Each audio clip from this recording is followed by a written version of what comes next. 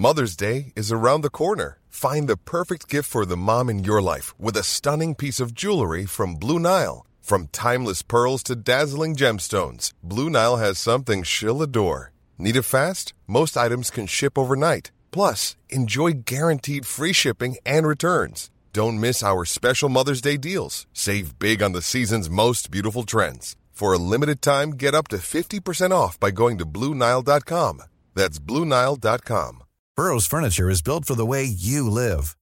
From ensuring easy assembly and disassembly to honoring highly requested new colors for their award-winning seating, they always have their customers in mind. Their modular seating is made out of durable materials to last and grow with you. And with Burrow, you always get fast, free shipping. Get up to 60% off during Burrow's Memorial Day sale at burrow.com/ACAST. That's burrow.com/ACAST. burrow.com/ACAST. Hiring for your small business? If you're not looking for professionals on LinkedIn, you're looking in the wrong place. That's like looking for your car keys in a fish tank.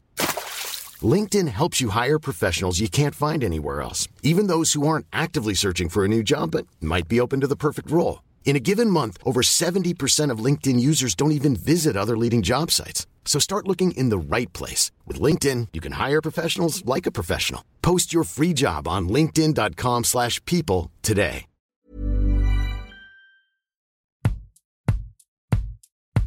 Hello and welcome to These Times. I'm Tom McTague. This week we've got a slightly odd bonus episode for you, in which rather than me doing the interviewing, I'm going to be interviewed by my editor Freddie Sayers. In the episode, Freddie asked me about a piece I've published on Tony Blair and the institute he's built up over the past 7 years, the Tony Blair Institute for Global Change. You can find the article online at unheard.com. I hope you enjoy.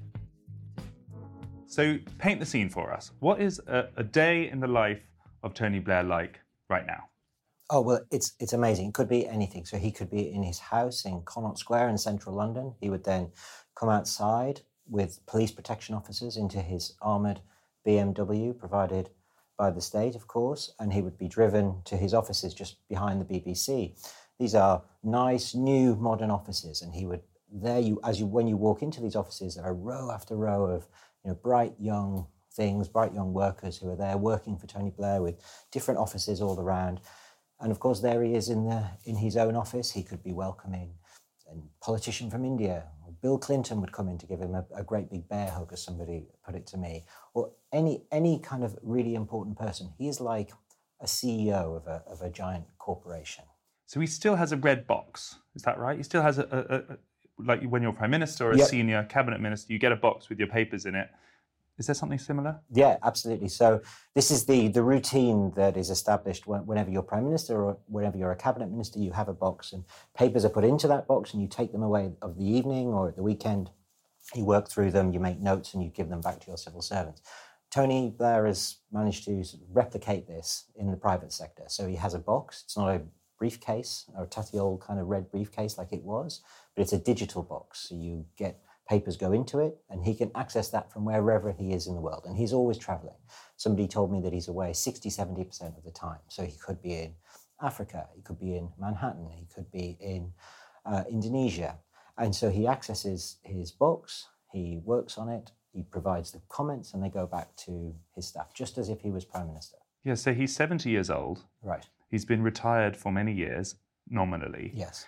But he seems to be almost carrying on as if he's still Prime Minister. Absolutely. This is what strikes me. He's the work ethic that he has, the capacity to keep going, the drive to keep going, to build this organisation. This has got 800 people who work for this organisation. So, for example, right now on the Tony Blair Institute's jobs page, there are 4 jobs in Abu Dhabi, 3 in Eastern Europe, 2 in each of the Philippines, Rwanda, Athens, the Ivory Coast, 1 in Israel, Indonesia, Kenya, New York, Nigeria, Senegal, Ghana, and Miami.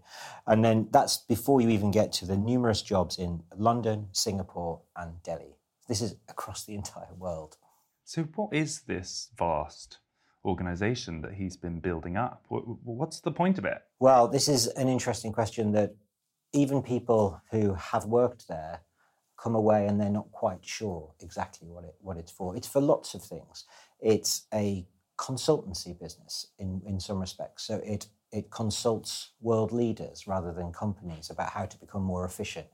He will advise them on how to build a presidential delivery unit or a policy unit. And to some cynics, that sounds very much like he's advising them how to build what Blair created in Number 10 15 years ago or 20 years ago. So there's that side of the business. There's also essentially a think tank, which is called the policy unit. So again, he's replicated what he had in Number 10. He has a delivery unit himself. That's the consultancy business. He has a policy unit, which is the think tank, full of bright people coming up with bright ideas, sending him policy papers on everything from how to manage AI to what to do about Brexit or COVID or vaccines, digital passports, the whole lot. So is there a kind of commercial part of this organisation and a not-for-profit or charity part? And are they kept separate? No, it's a not-for-profit umbrella organisation. So he created, after he left office, multiple organisations, a consultancy business that was a profit-making business. This is what got him into trouble because he was providing advice to quite unsavoury, basically dictators in foreign regimes. And that there were a lot of press stories around that in the early years of his post-premiership. Absolutely. So that part of the business ran alongside other things that he set up, charities. So he had a sports foundation in the Northeast. He had a Africa initiative. I think he had a faith foundation. Lots of different bits. And what he did is he folded them all into one organisation called the Tony Blair Institute. When was that? And that was in 2017. So that was the height of the kind of populist revolt, if you like. You'd had Jeremy Corbyn elected as Labour leader in 2015. You then had Brexit and Donald Trump happen in 2016. So you had this moment which, according to those who know him, sort of shocked him. And he felt the urge to get back into British politics more directly. And not just British politics, global politics. He felt like hence the name, global change is what he's after. Absolutely. And at that moment, he set up this thing called Resurrecting the Centre, which is a body within the Tony Blair Institute that was doing that exact job. It was trying to rebuild centrist politics from what they considered a kind of threat from the populist left and the populist right. So there's a for-profit, or at least a revenue-generating consultancy arm, and then there's a kind of think tank policy unit. Yep. And are they staffed separately? Do people move between them? I think they are seen as slightly separate. They're seen as complementary in that you have for any world leader, they need ideas and policies, and then they need to know how to implement them. And this was a lesson that Tony Blair had learned himself in government, where he felt that actually he was only getting good at the job towards the end of his time, and that he didn't understand how to wield power, to use the civil service to actually do things. And so that is one of his lessons. And so within the organisation, you have, yes, this business almost, but the profits are then redirected within the organisation to things that he wants to do. That consultancy arm will also offer consultancy pro bono to African governments that can't afford it. So even that bit he would consider developmental, charity, philanthropic. So you've been looking at the accounts, at the ways that revenue is generated, obviously to employ 800 people, some of them on salaries above 500,000 is going to cost a lot of money. And sure enough, revenue in the last year that's declared is $81 million. That's for 2021. So do you have any sense of where that comes from? So I think it almost entirely comes from that consultancy arm. So I think it's $79 million comes from that. So nothing else makes any money. You know, they're not selling policy papers to somebody. You know, this is how his organisation works. You consult for governments across the world. And businesses? I'm not sure about that. So he is linked to businesses, but they get donations from businesses rather than providing consultancy, as far as I understand it. He must be charging lots of money to governments in the Middle East, in Central Asia, Eastern Europe, to be able to provide services pro bono in Africa. I mean, it sounds a lot like the Clinton initiative, doesn't it? It feels like he's taken inspiration from what Bill Clinton did. He left his presidency young. He obviously wanted to have a career afterwards, and he invented this new type of kind of post-presidency where he continued walking around with extremely important people, having huge amounts of donations, and it got Bill Clinton into some trouble. There was a lot of controversy in the Hillary Clinton campaign around whether donations to the charitable arm or in some way there was any danger of them bleeding into the political or the other parts. Is there any sense of that same peril, do you think, with Tony Blair? Absolutely, I think there is. I mean, I think the difference is that Hillary Clinton was still having a political role, whereas Tony Blair can say, well, I have no political role, my wife doesn't have a political role. But it is exactly the same setup, as far as I can see, with the same essential problems and dilemmas, which is you get donations from very wealthy men, and I think we'll discuss this, from Oracle, the Oracle founder. And so the Tony Blair Institute will push for tech to be a central part of how any government can deliver services. So it wants health records stored online, digital records, digital passports, all of those kind of things. At the same time, it's getting money from people who obviously provide those services. Yeah, let's dig into this, because this is a really interesting example. So Larry Ellison, who is thought of as the world's fourth richest man, estimated fortune of $140 billion. He was running his own charity, his own not-for-profit, and that seems to have been wound up. Yeah. And instead, he's just pouring his money into the Tony Blair Foundation. Is that what's happening? That's certainly one aspect of it. He has he gives money, Larry Ellison, to foundations in the States, I think, to try and find a cure for cancer and those kind of things. He's been very interested in finding ways to slow down aging, and so he's always been interested in that medical side. As far as the biographies of him paint that picture, he also has this element of stop-start. You know, he'll pick a grand project, really go for it, and if it's not working, he'll close it down very quickly. So that's what happened with the Larry Ellison Foundation, which, strangely enough, to British ears, was headquartered in London, and it was run by a man called Matthew Simmons, former Economist journalist who had written a biography of Larry Ellison and is better known really today as Carrie Johnson's father, so Boris Johnson's father-in-law. So Matthew Simmons was running this foundation in London, and then overnight it was shut down, or the team was disbanded in London. And it was about this time that he started donating more and more money into the Tony Blair Institute. So did you try to contact Matthew Simmons? I did, yeah, and he put the phone down on me. So he answered and then just hung up? Yeah. There's something called the Institute for Transformative Medicine, which is this Ellison body. So that's partly in Los Angeles and partly in Oxford. It created something called the Global Health Security Consortium. Yes. Together with scientists at the University of Oxford. And it says that the reason for this was to support leaders around the world to help them prepare for the health security challenges of tomorrow. And at that time, he also began giving more and more money to the TBI, the Tony Blair Institute. How much money are we talking here? He was donated, I think, $30 million in the first donation that I found, and then $80 million, and then $90 million after that. So it's a lot of money that we're talking about. It's the equivalent to Tony Blair Institute's entire turnover for 1 year. So they're significant amounts of money. This is a really important partnership for Tony Blair.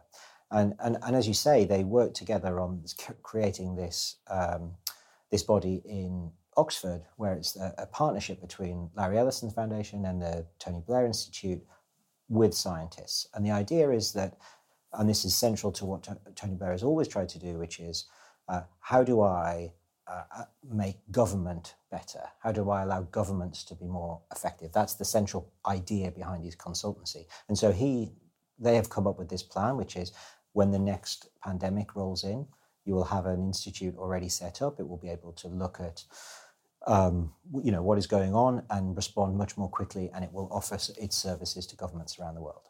Because Tony Blair was very vocal during the pandemic. He was very keen to push for vaccine passports, for example, which, if you think about his history with ID cards, shouldn't be that surprising. Yeah.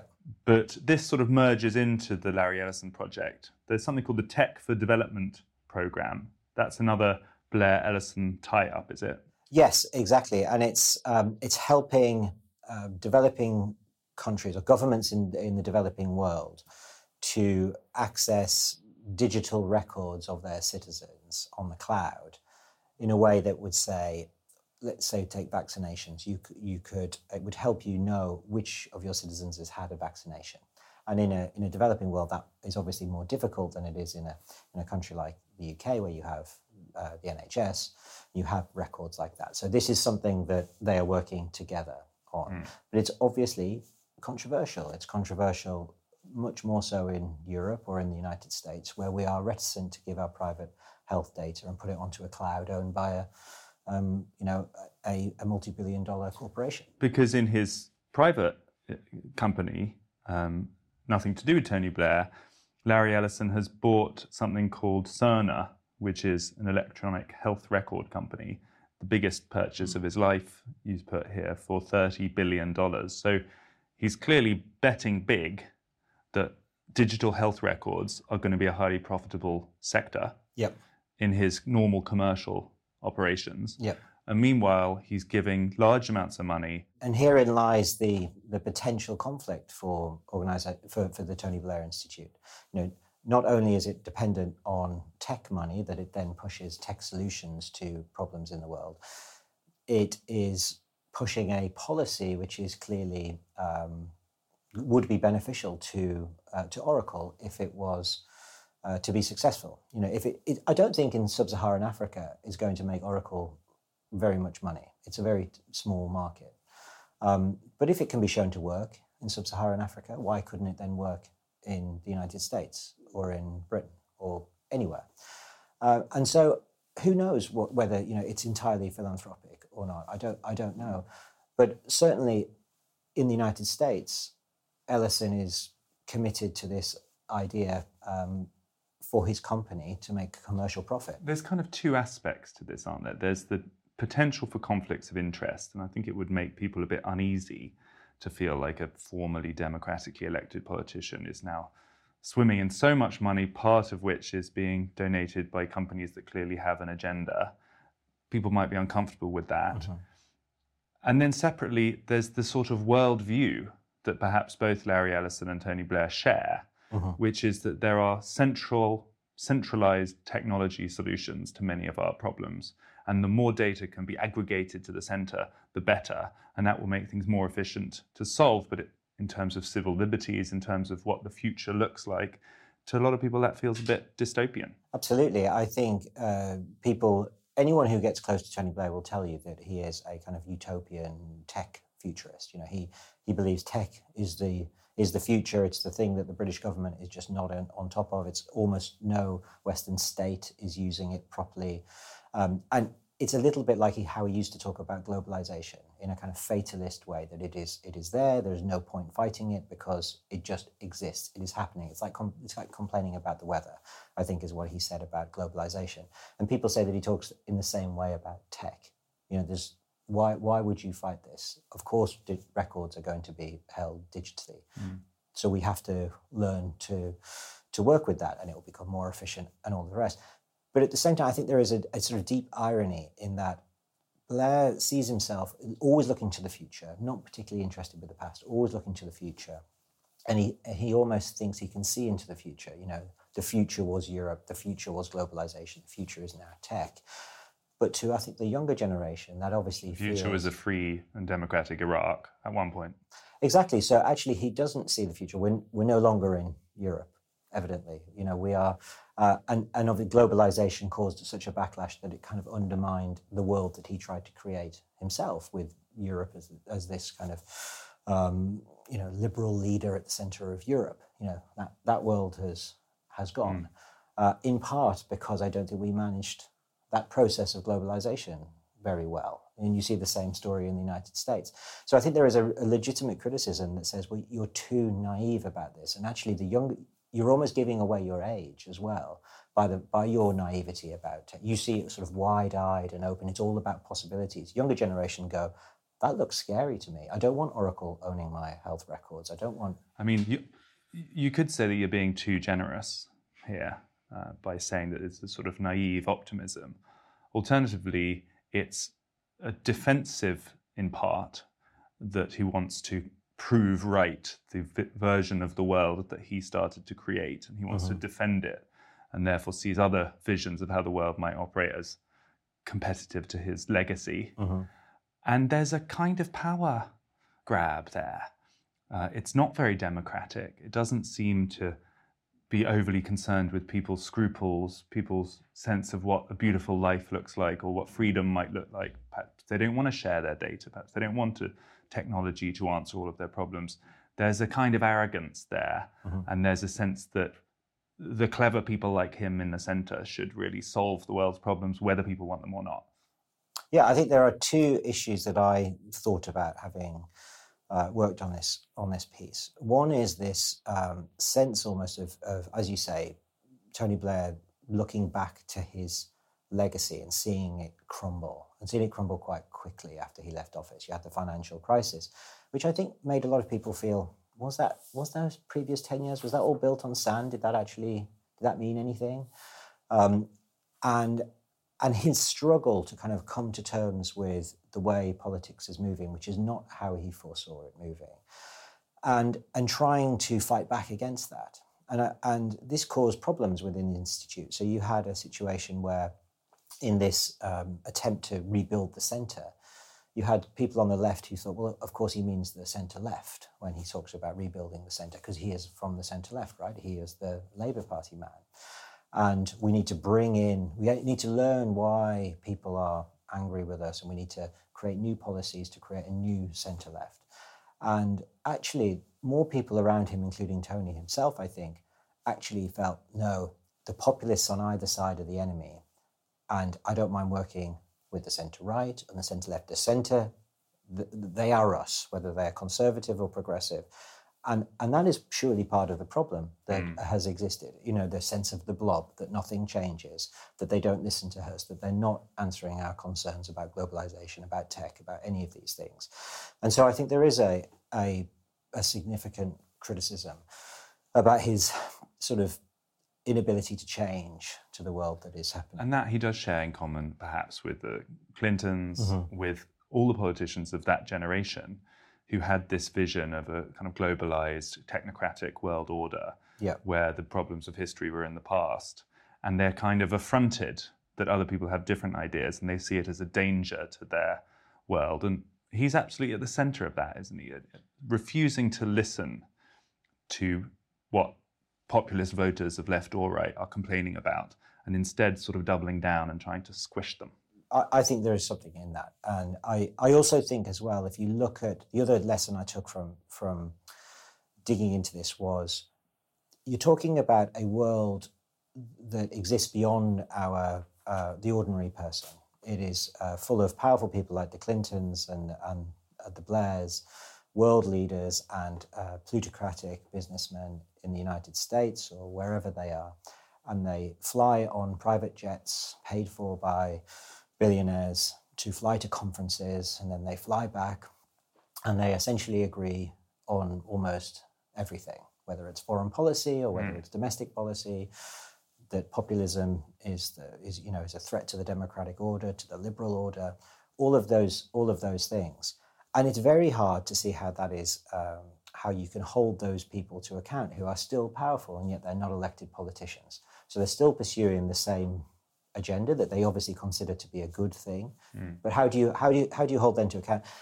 And we in the West can hold them to account much more easily than, say, if you're a Malawian or a Nigerian or who sees that their government has employees paid for by the Clintons or the Blairs, actually working in the centre of their government. You know, they're trying. From the Clinton and Blair's perspective, they're doing good, but how do you hold somebody like that to account? How do you say, well, what are you paying for? What are you getting in response? You know, so I think there is a level of a problem about accountability and power in this world, this kind of global world that we don't see. Mother's Day is around the corner. Find the perfect gift for the mom in your life with a stunning piece of jewelry from Blue Nile. From timeless pearls to dazzling gemstones, Blue Nile has something she'll adore. Need it fast? Most items can ship overnight. Plus, enjoy guaranteed free shipping and returns. Don't miss our special Mother's Day deals. Save big on the season's most beautiful trends. For a limited time, get up to 50% off by going to BlueNile.com. That's BlueNile.com. I'm Sandra, and I'm just the professional your small business was looking for. But you didn't hire me because you didn't use LinkedIn Jobs. LinkedIn has professionals you can't find anywhere else, including those who aren't actively looking for a new job, but might be open to the perfect role, like me. In a given month, over 70% of LinkedIn users don't visit other leading job sites. So if you're not looking on LinkedIn, you'll miss out on great candidates like Sandra. Start hiring professionals like a professional. Post your free job on linkedin.com/people today. See. So what about money? Because I think a lot of people watching this were already upset about Tony Blair and, to be fair, other former politicians and prime ministers who then make absolute fortunes. And we know that he has a wonderful large country house that looks a little bit like Chequers, or is in the same part of the country as the country house that the prime minister had. He has his large London mansion. He makes a lot of money. Do you think that is part of it? Do you think it's, I mean, it should be said that Tony Blair does not make any money from the Tony Blair Institute for Global Change. That's certain. He doesn't take a salary. I don't know how businesses work like this. Can you know, I'm sure he can expense things. That is private planes, travel and hotels. I'm sure that is a perk. I don't know how that works internally, but he doesn't take a salary. So do you think making money is part of this plan for him? Well, I think the plan is to stay relevant. It's to be somebody. It's to have power. Because without power, you can't do anything. And he wants to continue doing things, for good or bad. And so to have power, you need wealth. You need to employ people. You need to be able to send people places, to do people favors, to do politicians favors that you like, and to work against politicians you don't like, to come up with policy ideas that you require staff to do that. So I think it's about, for Tony Blair, it's almost maintaining a status that he had as Prime Minister. And I think he has actually done that. But to start with, you needed money to do that. And I think also, it's problematic because it's power without accountability. It's not democratic. No. And it's one thing if you're elected to be Prime Minister and you're exerting that kind of power. Once you've been booted out or you've resigned, I think a lot of people will feel, why should you have power anymore? You're just an ordinary person like the rest of us. To build a kind of quasi-government around yourself with this scale and this amount of influence, it's a new thing and it doesn't feel democratic. No, it doesn't. But it sort of highlights, though, a world that just isn't democratic and that already exists. So we can see how undemocratic it is because it's Tony Blair and we feel uneasy about it. And I think rightly so. And the same with the Clintons. But of course that happens with, the CEO of a giant charity, Oxfam or somebody like that, or at the UN or any global corporation, any of the big tech companies. They have enormous amounts of power, clearly, and that's not democratic. So I suppose Blair people are not happy about it. Well, exactly, and this is part of the populist revolt, and I think this is something that they struggle to deal with. As somebody put it to me who used to work for Blair, it's like they were fighting against the populists. They were trying to save democracy from their offices in Mayfair. And can you really do that? You're surrounded by hedge funds. You don't go out into the places that actually voted for Brexit or for Trump. And you don't say, why are you not happy with the system that I built, the world that I built? Why have you rejected it? Let's give a little bit of another aspect of this some attention, which is the international, the foreign aspects of the Tony Blair Institute outside the UK and other countries. You looked into an example in Malawi. Tell us about what happened there. Yeah, so Malawi is an obvious place to look because it's a former British colony that is extremely poor and dependent on foreign donations. So I think 40% of its government's budget comes from donations. So once again, I think you can see how on earth as a Malawian do you hold that money to account? That is not coming from you, that's coming from outside with strings attached to achieve goals set from outside. So it was an interesting case study. And in Malawi, you've had lots of political turmoil. You had, when Tony Blair first went into Malawi, I think it was in 2012, a new leader had come in that they rated. She was called Joyce Banda. We had somebody speak to the former president of Malawi. And she painted the scene, which I thought was fascinating and telling, that not long after her election, Tony came to see her with his wife, and he said, look, essentially, what can I do to help? Flew in as if on holiday to Malawi. I don't know. Dropped in on the president. They dropped in on the president. I'm sure they gave her a call and they said, look, essentially, what can we do to help? Can we move people around? We'll move people around that we've got in Africa, and we'll send you, 3 of our people. So 3 Tony Blair employees go and they work directly for the Malawian government in their presidential delivery unit, I think it was. That government collapses quite soon after this in this extraordinary corruption scandal, Cashgate, I think they call it in Malawi, where somebody was, an employee was found, a civil servant was found with $300,000 in his boot. Right. Sounds sadly not a unique story. Not unique. Nothing to do with the Tony Blair Institute.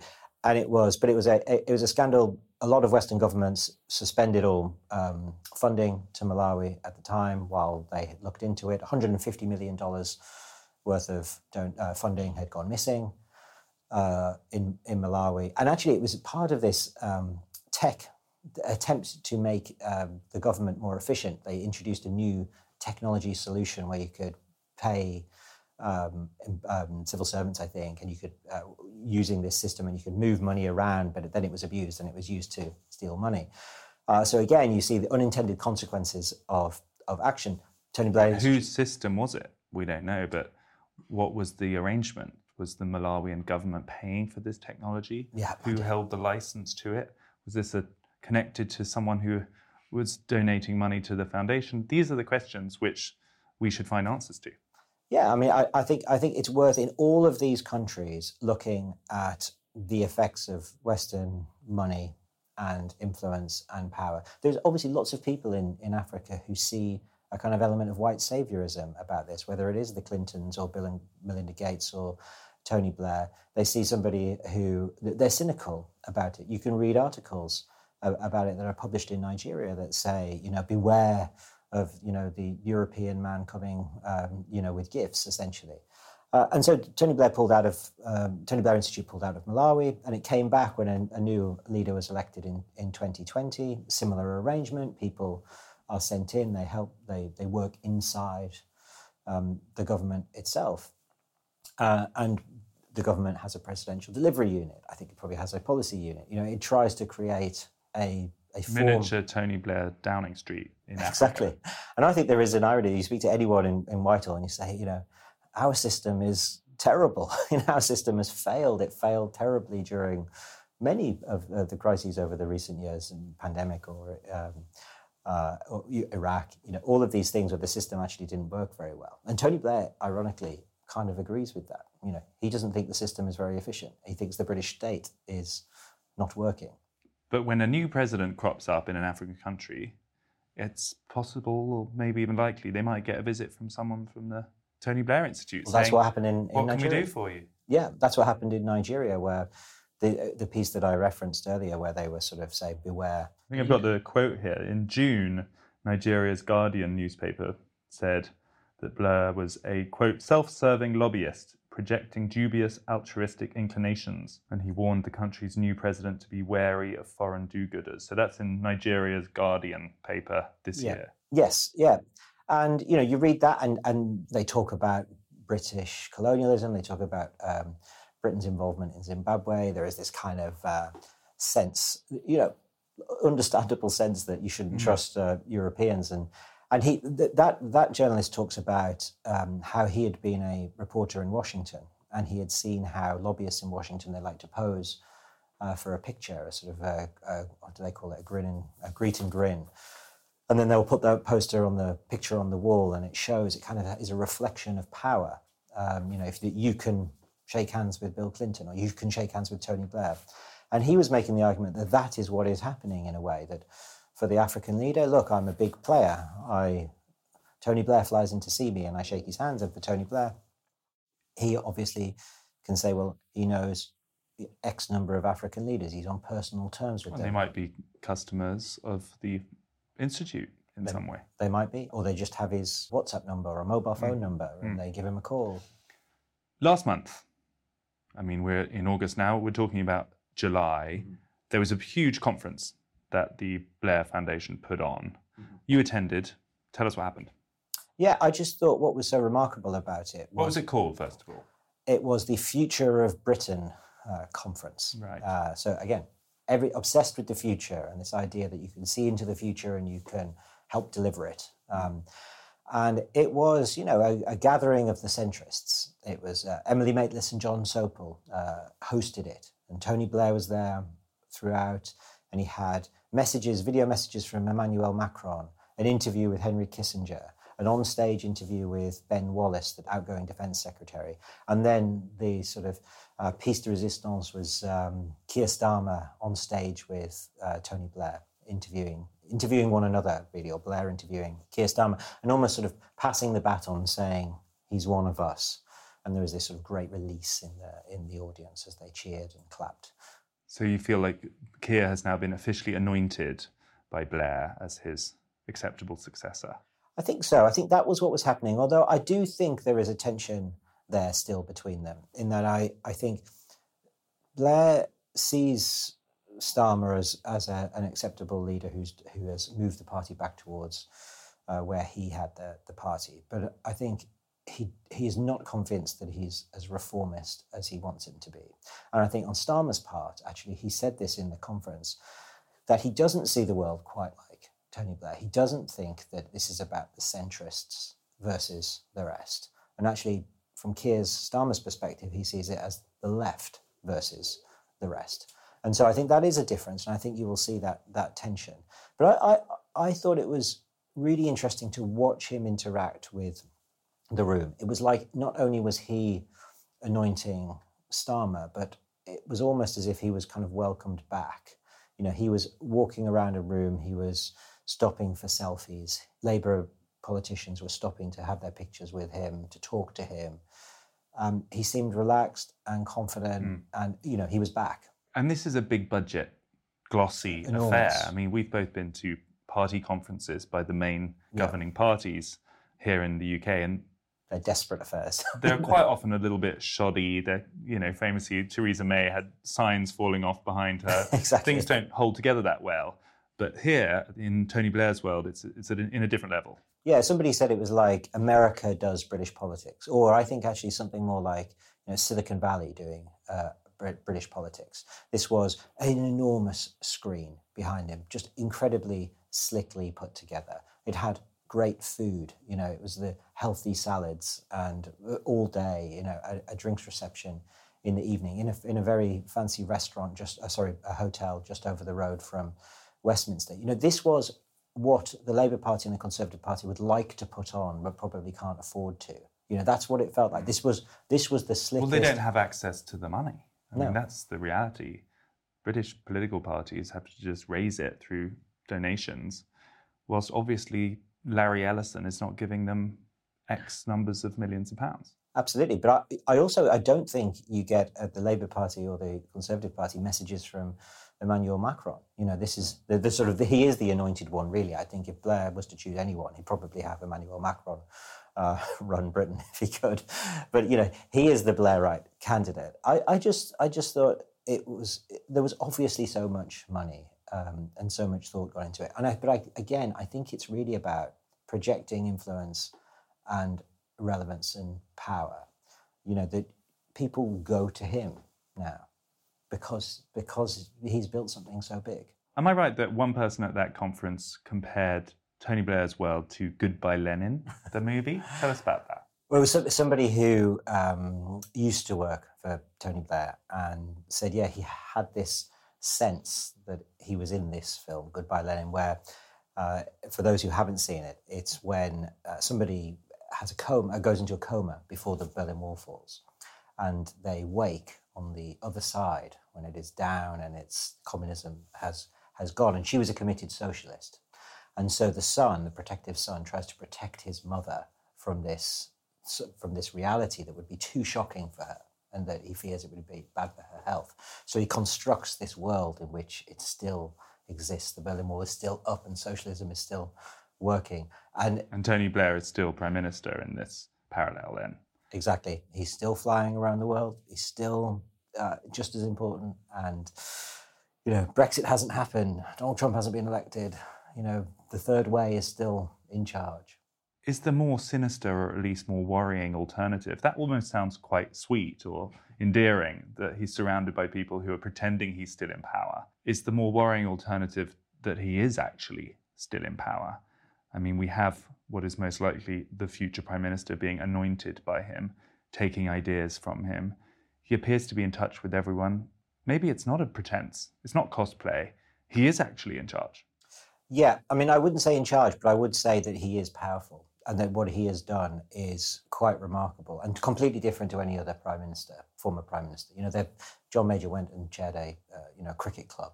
And Tony Blair has created a global corporation with 800 people that work for him that he can send to different governments around the world. And so, yeah, I think actually he is powerful. I don't think he is deluded that he's not Prime Minister, or I think he craves the ability to still be powerful as he was as Prime Minister. And I think in that he's succeeded. Thanks for telling us about him. Thank you. Thanks for listening to These Times. I hope you enjoyed it. If you did, please subscribe wherever you get your podcasts and share with your friends and family. Even when we're on a budget, we still deserve nice things. Quince is a place to scoop up stunning high-end goods for 50 to 80% less than similar brands. They have buttery soft cashmere sweaters starting at $50, luxurious Italian leather bags, and so much more. Plus, Quince only works with factories that use safe, ethical, and responsible manufacturing. Get the high-end goods you'll love without the high price tag with Quince. Go to quince.com/style for free shipping and 365-day returns.